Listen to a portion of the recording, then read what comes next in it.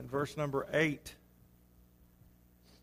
I'll apologize again this morning for last Sunday. To say that my voice was horrible was probably an understatement. I was told afterward that I sounded like Yoda on Star Wars. It was so bad that I didn't even try on Sunday night, but James was kind enough to fill in for me and did a great job. Colossians chapter number 2 and verse number 8. Every generation of Christians faces fresh assaults on their faith. Paul writes to warn the Colossians of the danger of false teachers and the need to guard their hearts. Never has that message, the message of the Apostle Paul, had any more urgency than it does in our own day. There has been no time in history, perhaps, especially history of our country, when there has been a more diverse, quasi-religious teaching going on. A mixture of religious ideas that has become more and more pronounced as ideas are taken from all over the world and mixed together with man's own ideas. Those who hold a biblical worldview, that is, a view of the world derived from the Bible, must be on guard. There is a philosophy and style in our world today called the New Age movement, which is a melting pot of mystical and quasi-scientific and religious and even occult elements into a hodgepodge philosophical and religious entity. This philosophy is accepted in our society, it is taught in our colleges and universities, and it is propagated every day on our televisions. Therefore, we must beware. Colossians chapter 2 and verse number 8, the Apostle Paul has this warning. Beware lest anyone cheat you through philosophy and empty deceit, according to the tradition of men, according to the basic principles of the world, and not according to Christ. For in Him dwells all the fullness of the Godhead bodily, and you are complete in Him, who is the head of all principality and power. In Him you were also circumcised with a circumcision made without hands, by putting off the body of the sins of the flesh by the circumcision of Christ, buried with Him in baptism, in which you also were raised with Him through faith in the workings of God, who raised Him from the dead. And you, being dead in your trespasses and the uncircumcision of your flesh, He has made alive together with Him, having forgiven you all trespasses, having wiped out the handwriting of the requirements that was against you, which was contrary to us, and He has taken it out of the way, having nailed it to the cross, having disarmed principalities and powers, you made a public spectacle of them, triumphing over them in it.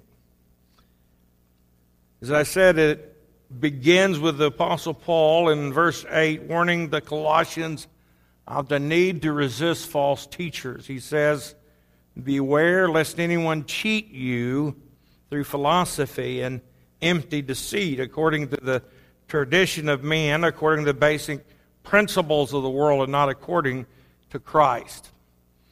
Three things I want you to see about false teachers and false teaching this morning.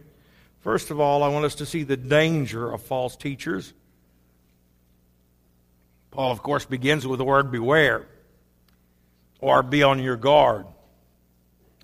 The danger is great, he says, and therefore there is a need to remain spiritually alert.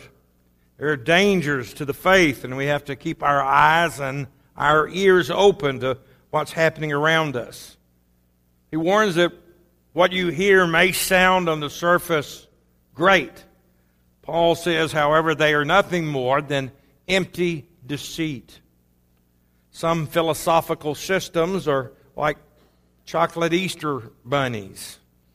There's a thin shell of candy on the outside, but hollow and empty on the inside. When Paul says, lest anyone cheat you, he is using a military term. It literally means don't let anyone kidnap you. Don't let anyone take you captive. He wants them to understand that someone is trying to steal their allegiance to Christ. Let me give you 3 characteristics that we might look at. First of all, it will be subtle. False teaching is not usually a blatant denial of accepted belief. It's usually an exaggeration or something lifted out of context. False teachers are not going to stand up and shout, this is a false teaching which will contradict the Bible. Instead, they will take a portion of the Bible and they will misuse it, they will misrepresent it, they will use it out of context. Secondly, it will be attractive. No one's going to follow something that they find disgusting. So false teachers will package their teachings in very attractive terms. They will emphasize man's potential to achieve. They will focus on material and personal benefits. They often promise to give us something more than just a simple faith in Jesus Christ can give us. Gnosticism, which is a heresy that may have been the focus of Paul's concern, emphasized a deeper experience. They promoted a secret truth. But if you read just a little bit further, you'll notice how Paul responds to that by saying, for in Christ all the fullness of the deity lives in bodily form. And you have been given fullness in Christ.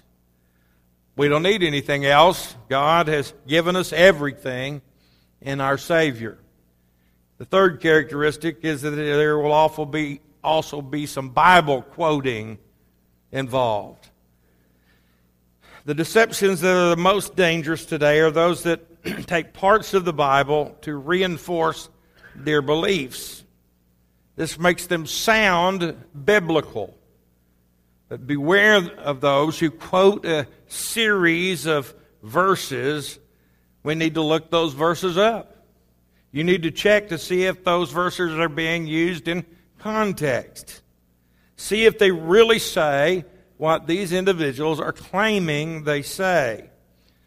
The truth is that you can use the Bible to prove anything if you don't mind and don't care about context. If you don't care what the Bible is talking about, you can pull a verse. You can pull 3 words out of the Bible to prove your point. Perhaps an example we see on TV, one of the movements of our day, they have a television commercial of a man talking in soft tones about the guide of his life, the Bible. He tells how he learned about Jesus in the Bible and how Jesus told his disciples about other sheep. This nice man goes on to tell us that those other sheep were Mormons. And then he tells us how we can get a copy of the Book of Mormon for ourselves. The other Testament. Now this is a blatant attempt to deceive believers into thinking that Mormonism is really just a more developed form of Christianity. The goal is not to get you to read your Bible. The goal is to get you to read the Book of Mormon. It's an attempt to draw people away from true Christianity. Another kind of thing that happens from what we consider Christian sources. You can listen to some well-known television evangelist preach a rather distorted version of the gospel. You'll hear them say something about the key to Christian victory is to speak the truth. That God will not bless you unless we confess the blessing we desire. They use as a proof text Numbers chapter 14 and verse 28.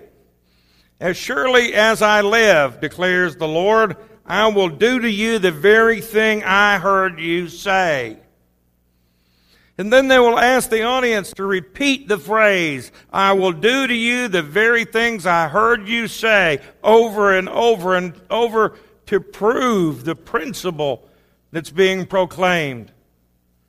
But if you read the passage in context, you realize that that is not what the Bible verse is about at all. The passage relates how the Israelites had refused to obey God.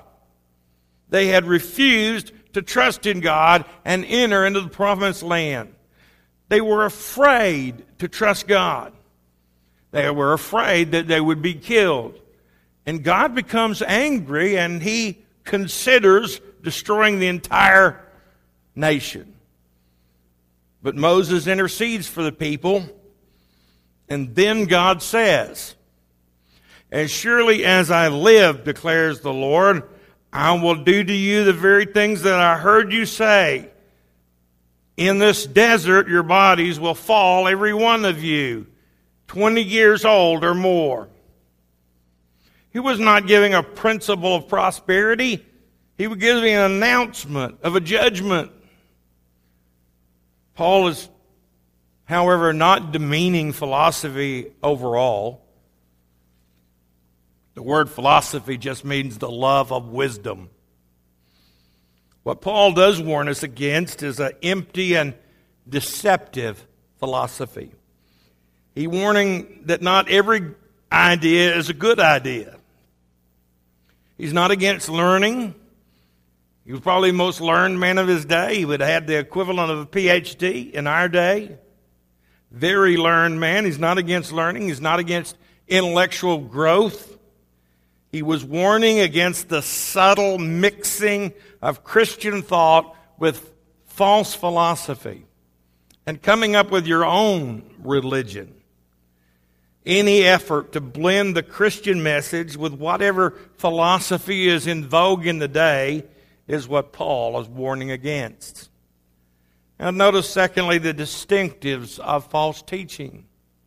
Paul uses a common Greek preposition. The word is kata, but that doesn't really mean anything to you. What I want you to note is it occurs 3 times in verse 8, and each time it gives us a characteristic. It's in your Bible, in the word, it's translated according to. So I want you to underline those as they occur in the text. First of all, he says, according to the tradition of men. The point is clear. A false teaching will always present itself as some kind of new discovery of an ancient truth. This has been here all along, but it's been hidden, and we've just discovered it. It's according to the tradition of man. He says it's really nothing other than something that comes from the mind of a man. Secondly, according to the basic principles of the world. When Paul refers to the basic principles of the world, the word that is translated basic principles is a word that literally means in a row, such as alphabet, A, B, C, D, in a row. That's what it means. But it can be translated elemental spirits of the world. And it is translated that way in several translations. The RSV and the NEB both translated in that way. If that is the case, then it seems likely that what he is referring to is the gods of the stars. The ancients thought that gods of the stars, usually angelic spirits or minor deities, controlled these heavenly bodies, and they in turn control the world. You say, well, that didn't have much effect on us today. Well, let me enlighten you.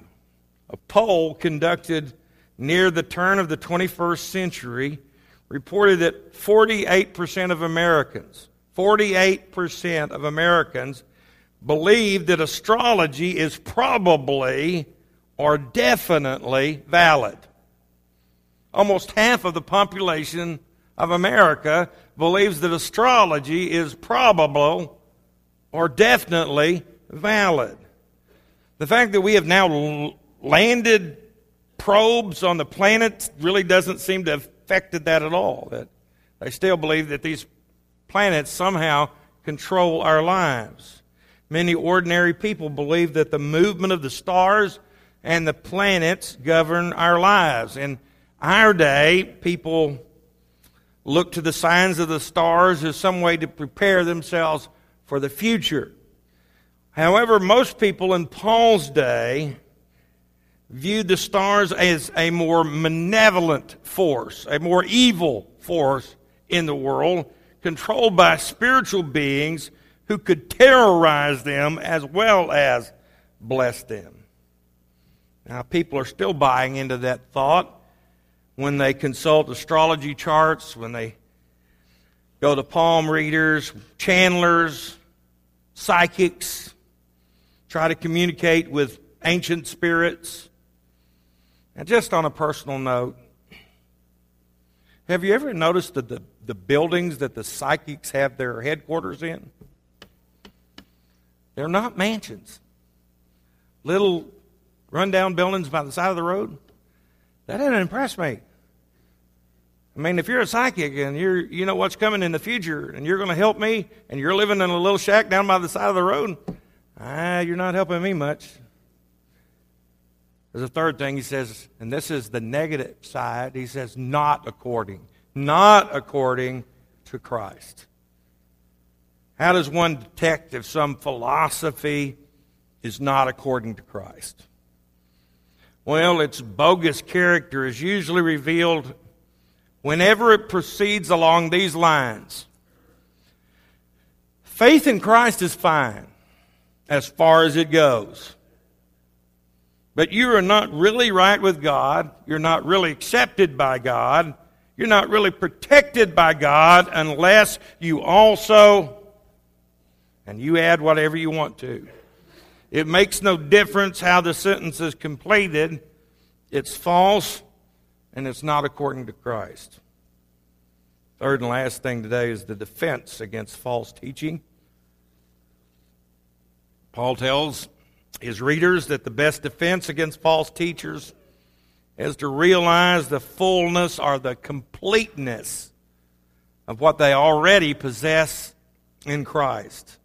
He is, in fact, repeating what he has said earlier in chapter 1 about the completeness of Christ. He says, for in him dwells all the fullness of the Godhead bodily. He says literally that the fullness of God dwells in him permanently. And you are complete in him who is the head of all principality and power. Three things that are complete for us. First of all, your salvation is complete. In him you were also circumcised with the uncircumcision made without hands, by putting off the body of the sin of the flesh by the circumcision of Christ, buried with him in baptism, in which you also were raised with him through faith in the working of God who raised him from the dead. Now, the reason that Paul brings up the whole issue of circumcision here is because the false teachers are proclaiming that circumcision is necessary for those Gentiles who are coming into the church. If you're going to be saved, you must be circumcised, just like the Jews are. We understand that every Jewish boy was circumcised on the 8th day after his birth as a sign of the covenant between God and the nation of Israel. But the circumcision that Christ describes here is intended to be a graphic picture of Christ's death on the cross. The circumcision that Christ underwent was the crucifixion, when his physical body was violently stripped off in death. The real issue here is not circumcision, but the grounds of salvation. Now, we don't have people today telling us that you must be circumcised in order to be saved. But we have lots of people who would give us a long list of things that we must do or we must become before we can be saved. But Paul says that Christ has already done everything necessary for our salvation by his death on the cross. Paul says not only is your salvation complete, your forgiveness is complete. Verse 13, and you being dead in your trespasses and the uncircumcision of your flesh, he has made alive together with him, having forgiven you all your trespasses, having wiped out the handwriting of requirements that was against you, which was contrary to us, and he has taken it out of the way, having nailed it to the cross. One of my favorite verses is verse number 14. He says, blotting out the handwriting of ordinances that was against us, which was contrary to us, and took it out of the way, nailing it to the cross. He's describing a practice in that day that once a man was found guilty of a crime and confined to prison, the list of his crimes would be written onto a piece of paper, and the sentence for that crime would be also written on that paper and nailed to the door of his cell. When the last day of his sentence was completed, the paper was removed, and a single word would be written across the face of the print, tetelestai. It is finished. It is the same word that Jesus uttered on the cross. It is finished. It is completed. It is paid for. Christ took the record of our sins. He took them to the cross. He paid the penalty for our sin, that he might declare that it is finished. Our debt is paid. Martin Luther experienced the reality of that truth in a dream. In this dream, he was visited by Satan, who brought him a written record of his own life, written in Luther's own hand. Satan presented the list and said, "Is that true? Did you write it?" And poor Luther had to confess that it was all true. And scroll after scroll was unrolled, and at each the same confession was wrung from him again and again and again. At length, the evil one prepared to take his departure, having brought Luther to the lowest depths of abject misery.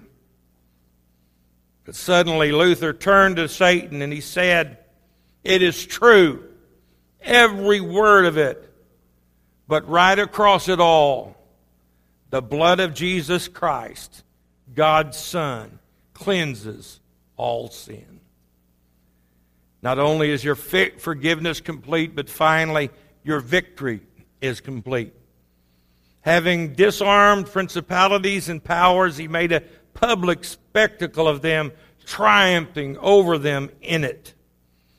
Paul gives us a behind-the-scenes look at what is happening at Jesus' crucifixion.